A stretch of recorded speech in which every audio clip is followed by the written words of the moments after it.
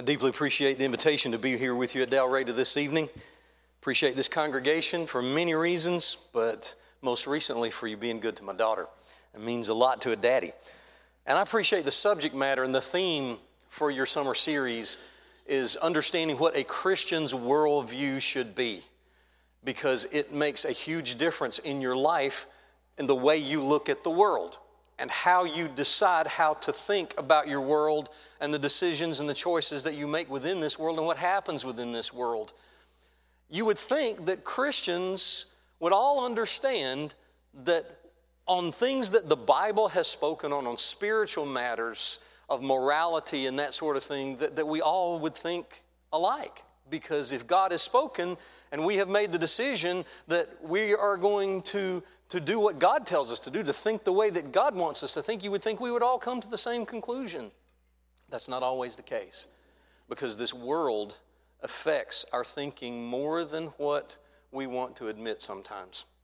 Now, we have in Romans chapter 12 and verse 2, where the Apostle Paul writes, "Do not be conformed to this world, but be transformed." How? By the renewing of your mind, that you may prove what is that good and acceptable and perfect will of God. See, our whole purpose is to try to let God's way of thinking change our way of thinking. And when we go to Scripture to see, okay, what does God think about this? And then when God has revealed Himself, it's like, okay, guess what? God's right all the time. And so if I have attitudes or if I have opinions that differ from what God has revealed in His Word, who's the one who needs to change? That would be me. But when the world influences us and we let that world squeeze us into its mold, as the word conform implies, he says, don't do that. Don't be conformed to the thinking of this world. We need to prove what is that good and acceptable and perfect will of God on any issue. Now, a couple of years ago, this nation was shocked at the release of a series of secret videos of interviews with representatives from the organization called Planned Parenthood. And what was the subject of these interviews? Making deals about what to do with the body parts of aborted babies. And many people were horrified to think of something so terrible being discussed over a lunch table. And for a while, it brought back to the public eye the discussion of abortion, which has seemed to have kind of taken a back seat over the years. But for a little while, that was all. It was a lot of what was being talked about. But see, this has been going on, as Terry said, legally for 44 years in this country. And it seems strange to me that suddenly people were being horrified about people making deals about the end product of abortion. You know, I mean, medical science has advanced, if you want to call it advanced in that area, you can't really use that term, to the point where a lot can be done with human fetal tissue. So why wouldn't these kind of things be happening?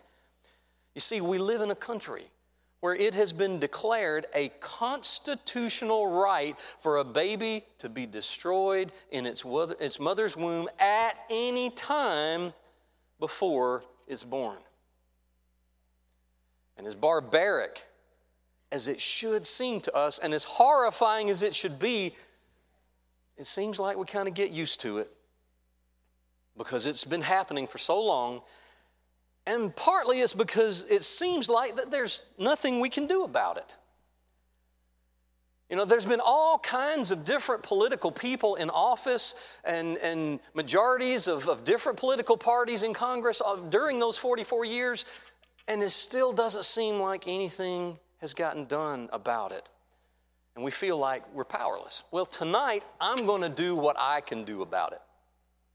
There's a lot of things I might not be able to do, but tonight I can do what I can do, and that is to show you what God's Word teaches about what a Christian's view should be, and also to suggest something that you can do about it. And it doesn't involve picketing, rallying, or demonstrating, although I very much appreciate the people who do, if they do it in a godly and Christian way. Now, I want to let you know, I do have slides, but I am not going to show you any gruesome photos of the product of abortion. So rest assured of that. Now, you have access to those photos if you want to see. You can go to Google and you can just type in the word abortion, click on the images of Google, and they are there for you to see. And if you have not seen what abortion does, I encourage you to do that because you need to know what abortion is. But I'm not going to show you that tonight on the screen. And I know that the vast majority of you here tonight have strong convictions and you know clearly what God's Word teaches about this issue. And that you don't need me to convince you anything about the immorality of abortion. But some people don't. I notice our teens are not here tonight. I was kind of hoping that they would be. And I'm sure that they are being taught this along the way. But they need to be taught and they need to be reminded of the things that we're going to be talking about tonight.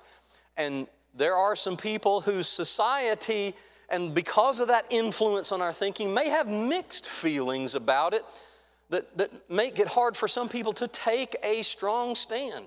Because there are a whole lot of people today that say, well, I don't agree with abortion, but I think that it should be each person's right to choose. Okay, here we go. So is that the way it should be? Now, we might say, I'm thankful we live in a free country, and I don't like abortion. I think abortion is wrong. But I also think that everybody else, other people that don't share my views, should have the right to make that choice for themselves. Because isn't that a matter of choice? And does everybody have the right to choose? Well, the whole issue revolves around the question. It's double clicking on me here. The question is, who is a person? We talk about a person's right to choose. The question is, who is a person? And if the unborn baby is a person, and not just a mass of tissue, then that settles the whole question. If that child is a person that has a right to live, then that is more important than the mother's right to choose. Now, this is not a situation where that's a matter of opinion as to whether it's a person or not a person. And we live in such a schizophrenic world that people will say, maybe he's a person to you, but he's not a person to me. So for you, that unborn child is a person. To me, that unborn child is not a person. That makes absolutely no sense. And it makes absolutely no difference. That person either is or is not a human being. And if an unborn child is a human being, and we're going to look at what the Bible says in just a moment, I want you to notice this. If an unborn child is a human being, a person, then there is no problem where the solution should be kill the child. Now, I know anytime you discuss the issue of abortion, a lot of times people come up with all kinds of scenarios and circumstances. Now, the reality is the vast majority of abortions are done simply for the convenience of the mother or the convenience of others involved in the situation. Usually what has happened is a man and a woman, a young man and a woman have been involved in a sexual relationship. They're not married to one another. They don't want a child. A child is produced, and they're not ready to have the responsibility of having the child. That's one of the many reasons of why God tells us what's right and wrong about sexuality. Sexuality is right and good and God approved in the context of a marriage relationship. So when a child comes along, that child has a mother and a father to be able to take care of that child. And one of the problems that comes from not doing the things the way God said to do it is when these situations come up. And the vast majority of abortions are simply for convenience. It's not convenient for me to have a child in my life right now. I don't want this baby. It's not best for me. So the choice is available to destroy that child. But now I know that there are some other kinds of situations, and we don't have time tonight to go into all of the ramifications of all of the complicated situations that can arise when people are thinking about abortions. And I know there are some tough situations.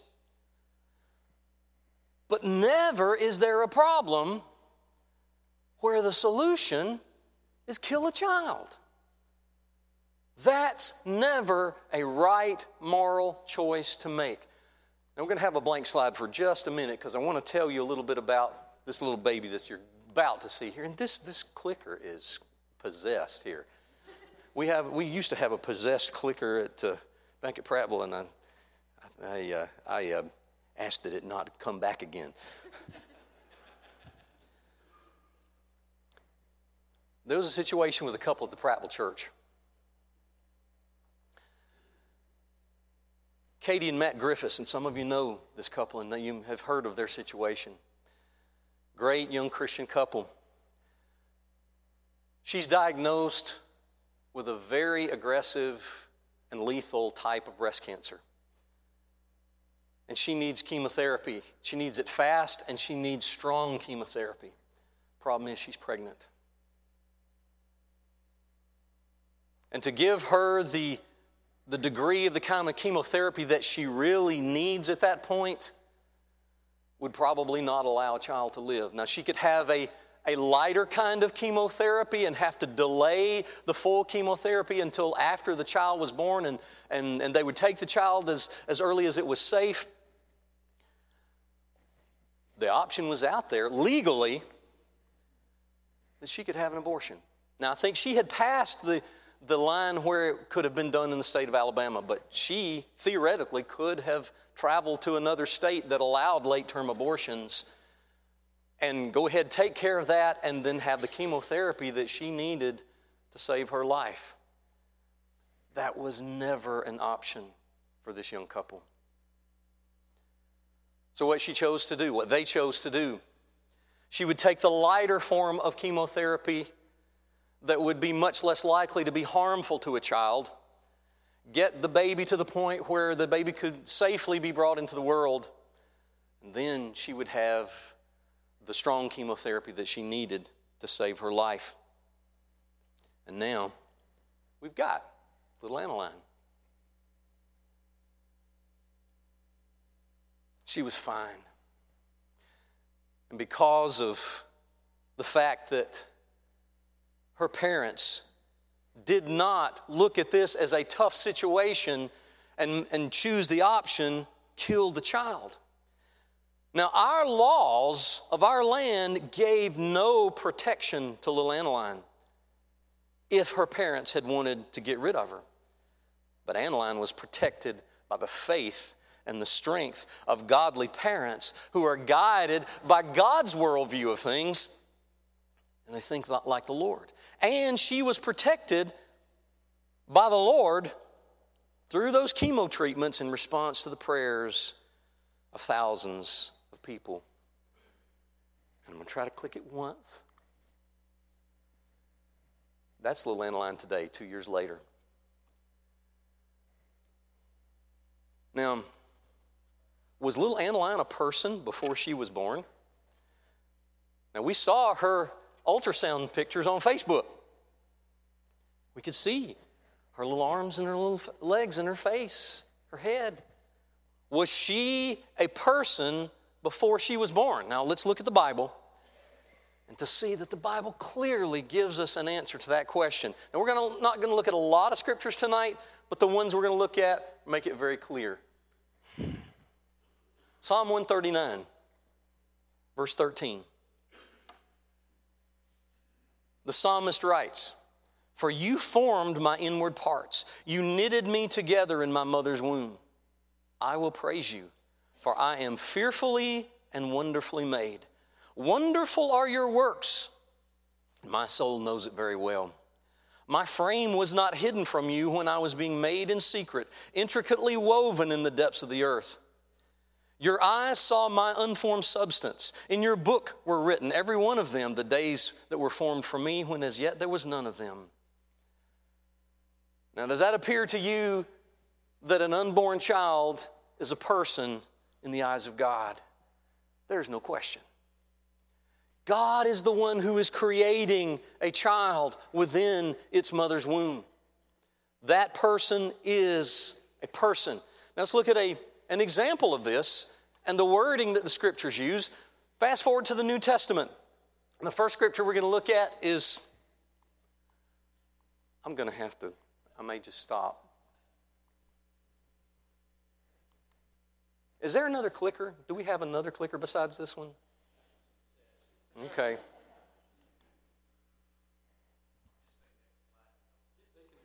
Can you guys do it for me up there? All right. If you okay, that's where I want to be, right there. And so I will ask you to advance my slides for me, okay? We're gonna throw this clicker over here. I may just take it home with me for the sake of the next speaker who tries to use it. John the Baptist is in his mother's womb, in the womb of Elizabeth. She's 6 months along. Just recently, Jesus has been conceived by Almighty God in the womb of Mary. Mary goes to visit Elizabeth. What does Elizabeth say when Mary comes in? She is honored. She says that the mother of my Lord would come to me. And she says, for behold, when the sound of your greeting came to my ears, the baby leaped in my womb for joy. That was a baby. Who was that baby? That was John the Baptist. Now, fast forward a little bit, same slide here, but when Jesus is born in Bethlehem and the angels come to announce the birth of Jesus to the shepherds, and they say that you'll find him in Bethlehem wrapped in swaddling clothes and lying in a manger. And so the shepherds, they get up and they go to see what the angels have told them to go to see. It says they went with haste and found Mary and Joseph and the baby lying in the manger. Same word. If you look at the Greek, also same word. For the baby in the womb before birth, a baby after it's born. No different. When Elizabeth and Mary were together, there were 4 people in that room. Because Jesus was Jesus. And John was John. Even though they were still in their mother's womb. You see, birth does not change who that child is. It is merely a change of location. And if we don't have the right to kill the child after it's born, then we don't have the right to kill that child before it's born just because they're smaller. Their value's the same. And one of the previous slides, I had the picture of the unborn child, and it says, a person's a person, no matter how small. Does anybody recognize where that quote comes from? A person's a person, no matter how small. If you've read Dr. Seuss books, Horton Hears a Who.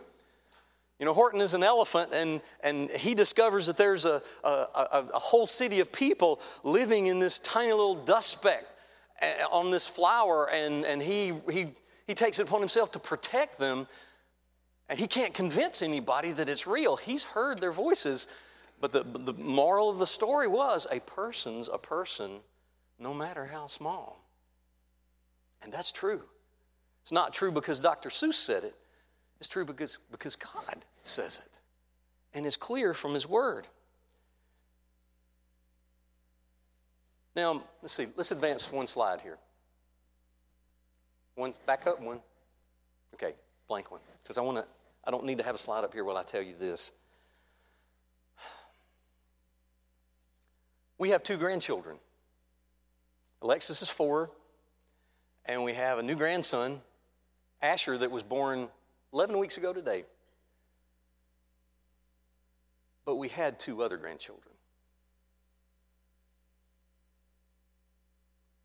Back in 2012, my daughter Laura was pregnant with twins, a little boy and a little girl. And as she was about 6 months along, there were problems. And we lost the little girl. We were hoping to be able to save the little boy because they were able to stop the labor. We had hopes of maybe saving him, but 10 days later, she went into labor again, and it was just too soon, and we lost the little boy as well. But Lisa and I held those children in our arms, tiny as they were. We held them. And I can tell you, folks, they were babies. They were not masses of tissue. They had names. They're Ariel and Alex. And Ariel and Alex will always be our first grandchildren. But I'm telling you, as much as our daughter and son-in-law wanted those babies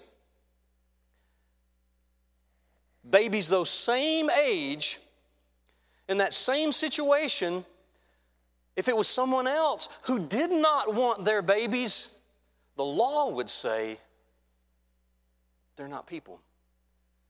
They don't deserve protection, and it's a constitutional right if someone chooses to hire a doctor to kill them. And those babies could be destroyed and tossed aside as medical waste in the name of choice and the name of people's rights. How it must grieve the heart of God daily as this happens day after day after day in our country.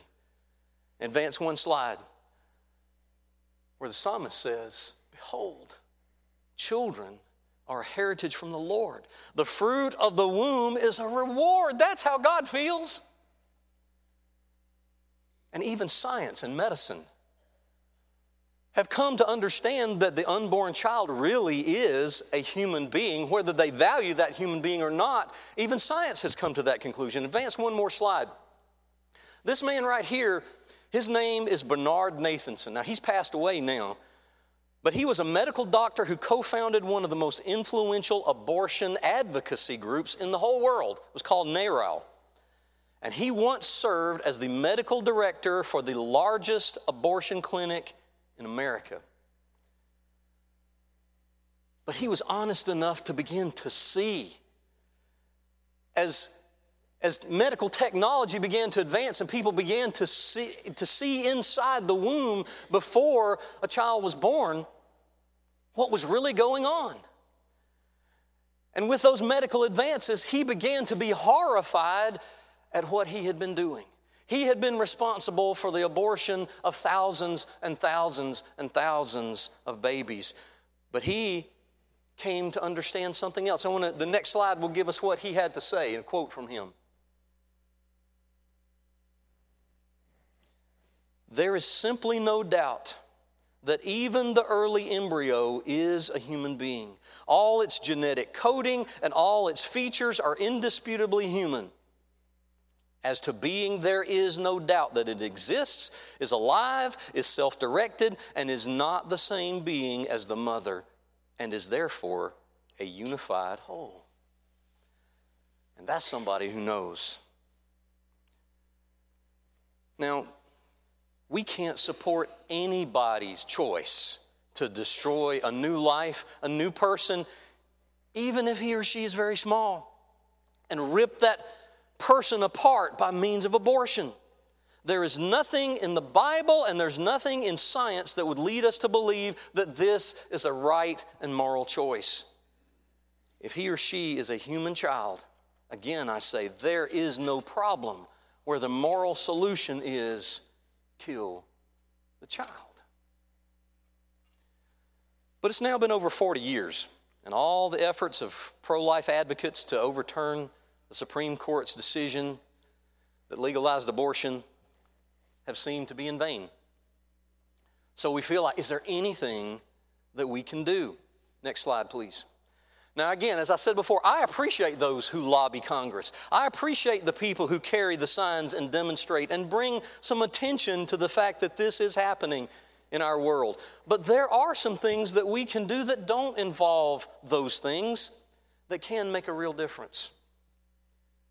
There's a ministry right here in Central Alabama that was organized by some caring Christians some 40 years ago to serve the needs of children and the needs of young mothers in times of crisis pregnancy. Next slide, please. It's called Agape. You know about Agape.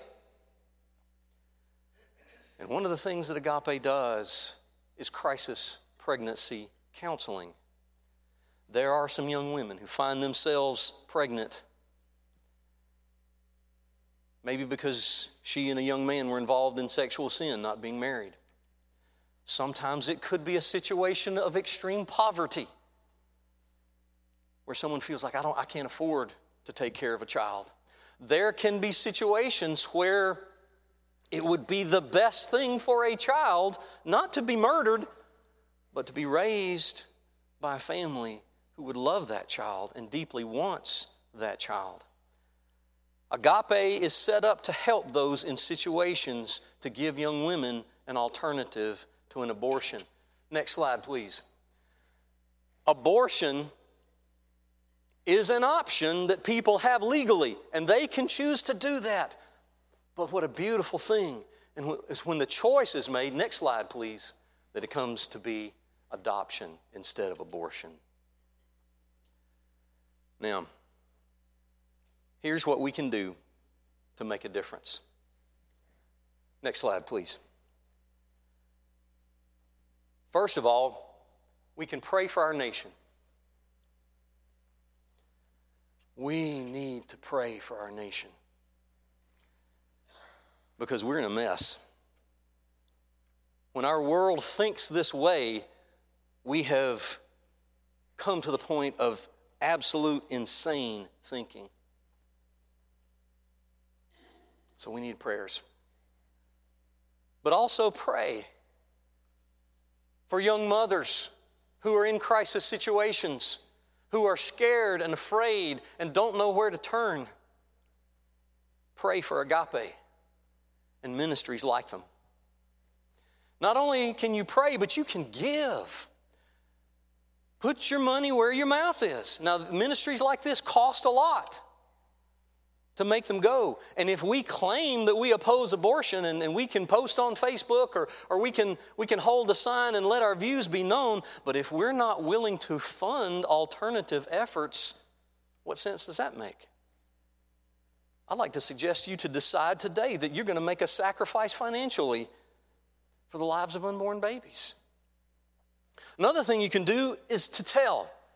First of all, tell people that abortion is wrong.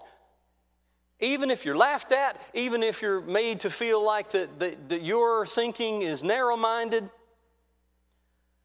and that your insistence that there's never a right time to kill a child is laughed at in this world, still tell people that abortion is wrong.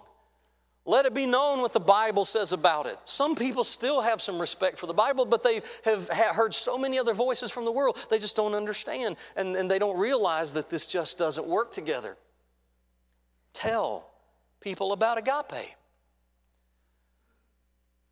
Sometimes you may have an opportunity to know about a situation where there is a young lady that's in a crisis situation, and she thinks that abortion is the only way out. Sometimes they may not know that there are other options and that people are there to help them. Another option that we have is to adopt a child or volunteer to be a foster parent for Agape. And I have such an incredible amount of respect for people like Terry who have heard God's call to do something and actually save the life of a child by taking a young lady who would very likely have had an abortion and a child that very likely may have been put to death. So no, I will give that child a home. Jesus loves little children. Next slide, please. You remember the passage in Matthew chapter 18 and verse 5 where Jesus said, "Whoever receives one little child like this in my name receives me."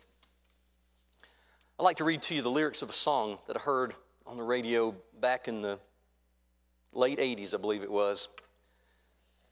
It was by a contemporary Christian couple named Steve and Annie Chapman. But the song grabbed my heart.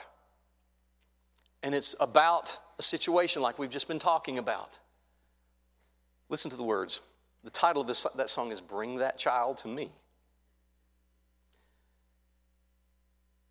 Even though you never wanted the child that grows in you, I know that you must be afraid of what you plan to do. But please, before you let them take this child before it's time, would you hear what's on this heart of mine? I am a barren woman. I cannot have a child. I've been a mother only in my dreams.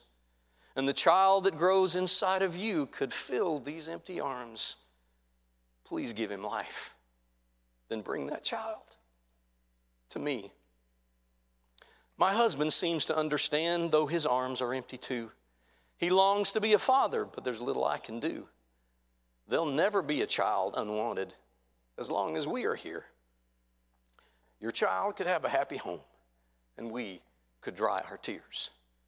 I am a barren woman. I cannot have a child. I've been a mother only in my dreams, and the child you plan to throw away could fill these empty arms. Please let him live. Then bring that child to me.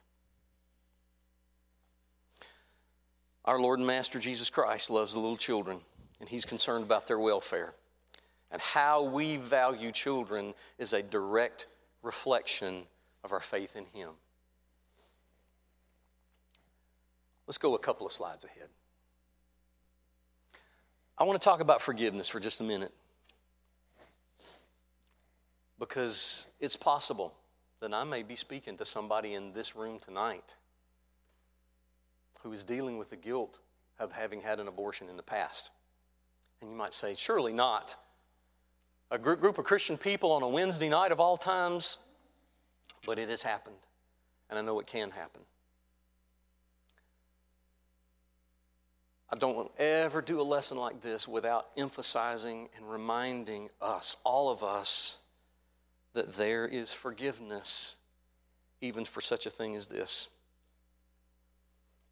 First of all, I want to let you know that I did a similar lesson to this a couple of years ago at the Prattville Church.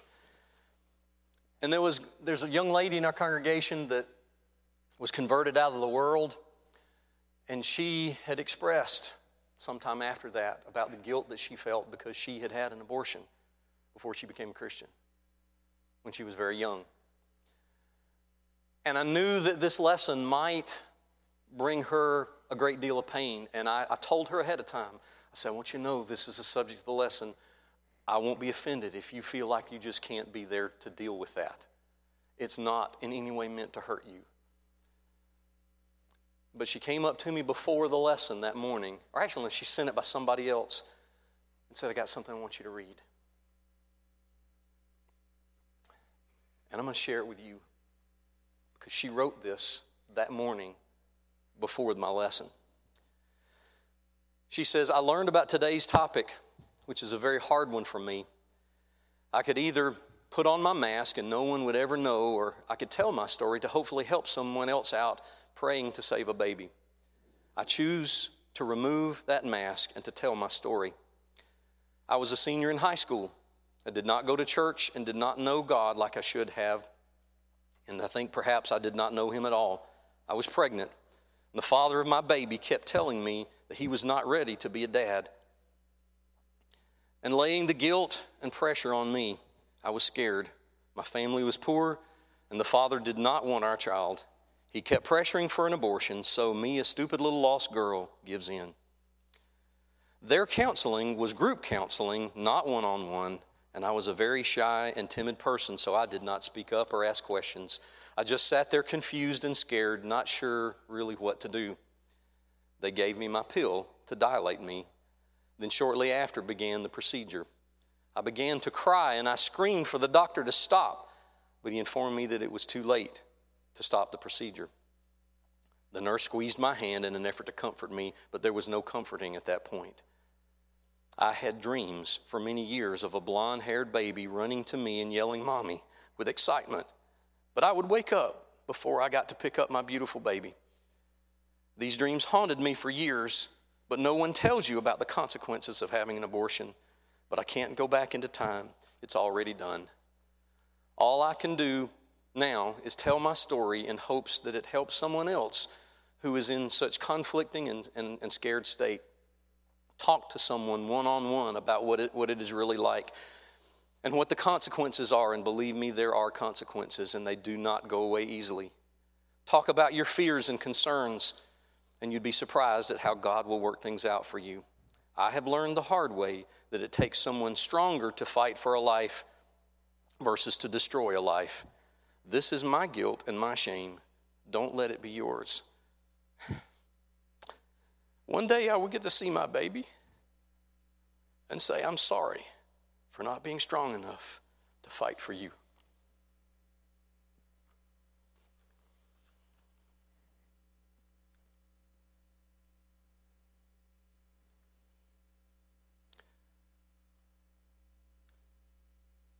Children are a heritage of the Lord. Every child is a creation of God. No one has the right to take that life. Even though we live in a world who's getting farther and farther away from God's way of thinking, and one of the results of that is a cheapening of the value of human life. And I'm afraid it's going to come to the point, Terry, someday where even newborn children that have problems or handicaps in some way that our society is going to say it's okay to take their lives too. I believe that's coming someday. But I encourage you to be there for somebody.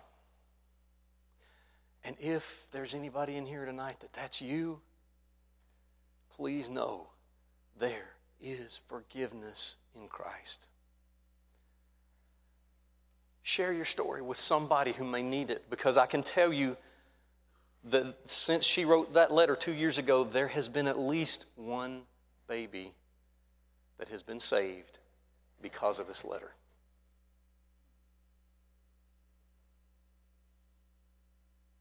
And this lady can take great comfort in that. God has forgiven her because she's repented and she's been washed in the blood of Jesus. Every child has the right and deserves the opportunity to live. And I pray that one day in our nation the killing will stop. But no matter who thinks what, brothers and sisters, we need to let God's thinking shape our thinking and stand firm and let it be known what's right. At the same time, doing it in love and care and compassion for people who have not been taught that and who may be hurting deeply because of choices that they've made. There have been preachers' daughters who have made that terrible mistake. There have been elders' daughters that have made that terrible mistake. There have been young ladies who have been in church on a regular basis who've made that terrible mistake. But there is forgiveness in Christ. Let's teach and let's love and let's pray right now. Father in heaven, we ask for mercy for our nation with its twisted thinking, and we ask for change. We ask for changed minds and changed hearts. We ask, Father, that you will not only help us to believe what's right, but to do what's right. Help us to do what we can to make a difference. And Father, help us to search our hearts and see if there are things that we can do that we have not done to try to make a difference. Father, we pray for young ladies that are out there right now somewhere in these crisis situations. For whatever reason that they're in them, Lord, we pray that they will not compound sin upon sin by choosing to take the life of their child. And we pray, Father, that for those who struggle with the guilt of making those wrong choices in the past, that you will help them to know that if they are in Christ, that they are forgiven, and help them to make a difference for someone else. Thank you, Father, for our precious children and what they mean to us, and we know that every child is precious to you. Thank you for those children. In Jesus' name we pray. Amen.